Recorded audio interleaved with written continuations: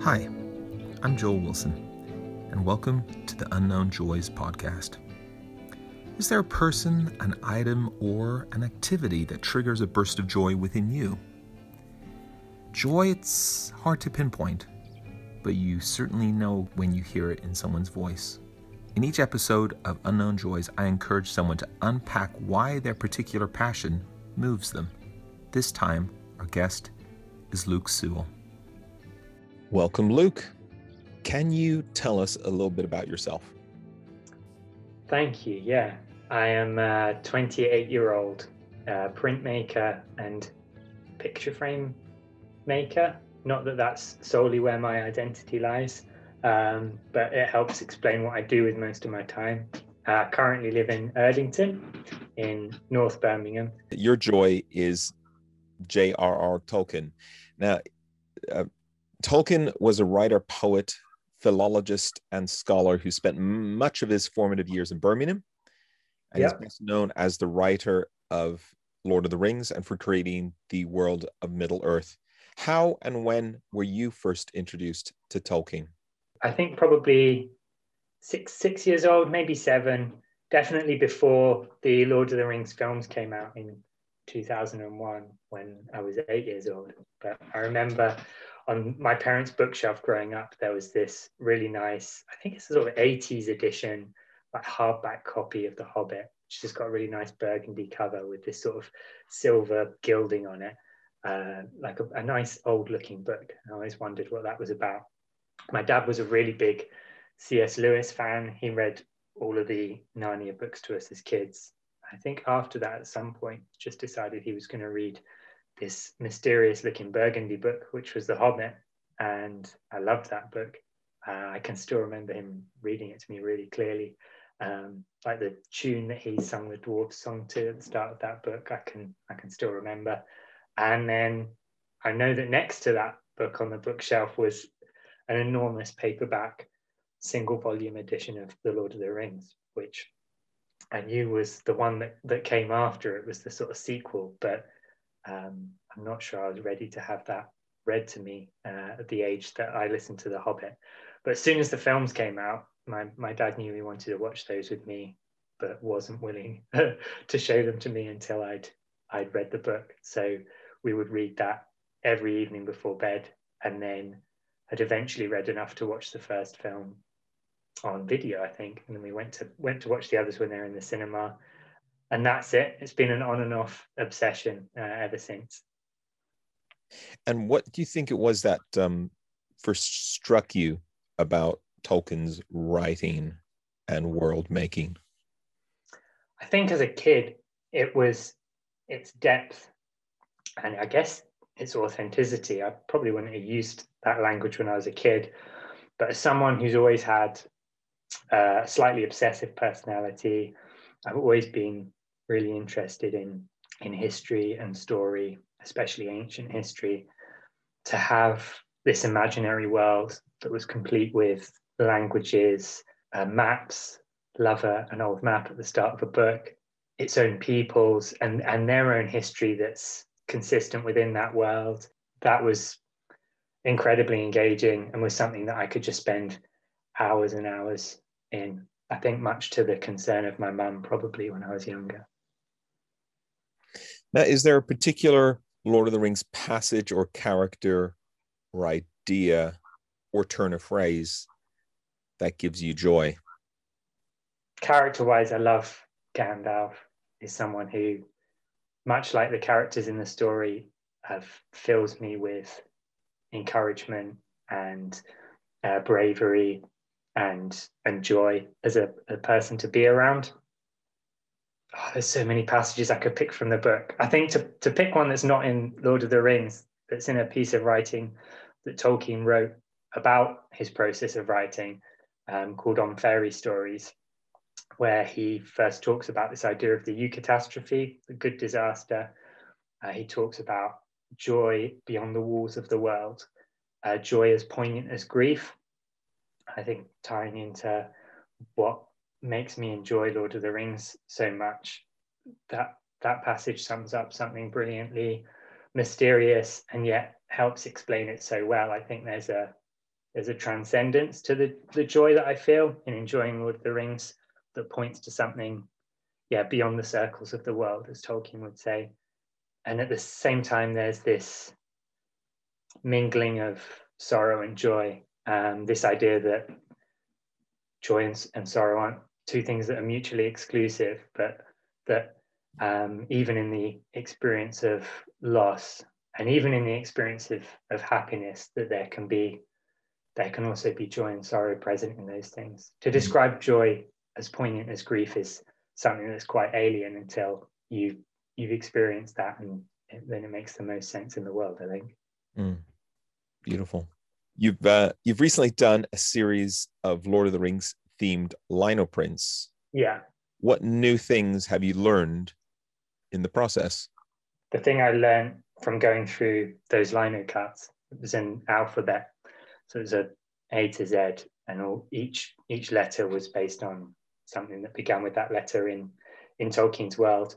And realizing that there's not just one or two eucatastrophes in his work, but that's something that seeps through the whole thing. I've been listening to podcasts and watching video essays about Tolkien and Middle Earth for over the last 2 or 3 years, quite consistently. I mean, it's weird, Luke, you have a particular joy, which I share. As the host of this podcast, I actually do share this. So the question is, why, Luke? Why do I enjoy it so much? Why do I gain so much solace from it? I think Tolkien almost uniquely speaks to a very deep desire that is almost universal. And I think particularly for those of us who have been raised Protestant, there's something about the particular Christianity that Tolkien weaves into his work that is refreshingly different, but is really vital and necessary. Malcolm Guite, who is a poet and scholar and priest, and also a big fan of Tolkien, said almost every quest story is a quest for acquisition, a quest to find treasure. What we have in The Lord of the Rings is the most glorious epic of letting go. It's about a quest to let go of something, to be set free of destructive possession. I can't think of a more vital and necessary story for the 21st century. What lessons have, I love that quote. What lessons have you taken from Lord of the Rings recently? Lord of the Rings is brilliant, as with all of Tolkien's work, because it's fairly well documented, he doesn't like allegory. So he doesn't like these sort of one-for-one swaps or symbols in his work. He likes mystery. He appreciates sort of multiple readings. I love the sort of latent anti-technology sort of undercurrent that it has in it. A lot of people say, the ring it's about atomic power, which it's not, but that's one thing you can read from it is Tolkien's watching the Allies bomb Hiroshima and Nagasaki, and that for him is the using of the ring to defeat Sauron. It's the thing that you can't do. I love the image of pilgrimage, like Malcolm Guite said, the idea of letting go, the surrender of self, particularly for someone who likes all of the things that the hobbits like, just keeping to yourself, home comforts, reading in your living room, the necessity of life being about more than that, about leaving the Shire and becoming ennobled. Frodo's line at the Council of Elrond, where he says, I'll take the ring to Mordor, though I do not know the way. And the similarities there with the Annunciation and Mary's declaration of, let it be with me according to your will. That sense that, the Christian life requires that surrender of self, the giving of yourself to an adventure and a quest, even if you don't know the way, especially if you don't know the way. Beautiful. The greatest thing I get out of it is the beauty of it, his mastery of the English language not just as a tool to describe things that are beautiful, but his knowledge of what makes words inherently beautiful in themselves. Just to say, the words he makes up are fantastic. Like Ormo, the Lord of Waters, the Valar who's in charge of the sea, he has these horns that he makes called the Ulamuri. That's just such a lovely word. I could say that all day. I think a lot of my experience of what it means to be a Christian have focused a lot on goodness and truth, and haven't discounted beauty, but certainly there's not been as much of a focus on that. I think over the last couple of years, as an artist, that's something that I've realized. It's not just a fun little hobby I do with my free time, but it's actually a really essential part of what makes me a fully human, and what it means to follow God in a Frodo Bilbo sort of way. And Tolkien has been a great encourager and a great inspiration in doing that. Again, on fairy stories, he compares the writing of a fairy tale to the cooking of a big cauldron of soup. And he says it's a lot of fun to like deconstruct the soup, to take all of the bones out and to look at what's made it up. But he says that his main concern is just that people enjoy the soup.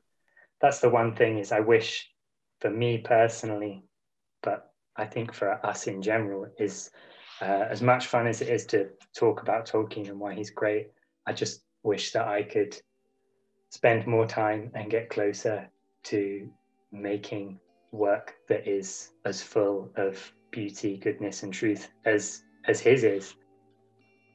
Well, I think that is such a great picture, the soup. Through your work and your printmaking, you have also said to people, hey, there's more in Tolkien than you even thought there was. Oh, yeah. Lovely. Well, thank you so much, Luke, for thank you. being on the podcast. Thanks, Joe. I'm so grateful that Luke was able to articulate some of my own joy about Tolkien's work.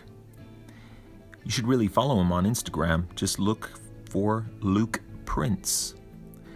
If you have something or someone that gives you joy and you'd like to talk about it on the podcast or give us some feedback, drop us an email at contact@birminghammethodistcircuit.org.uk. You can find the podcast on Anchor and YouTube. Bye for now, and do lean into the joy.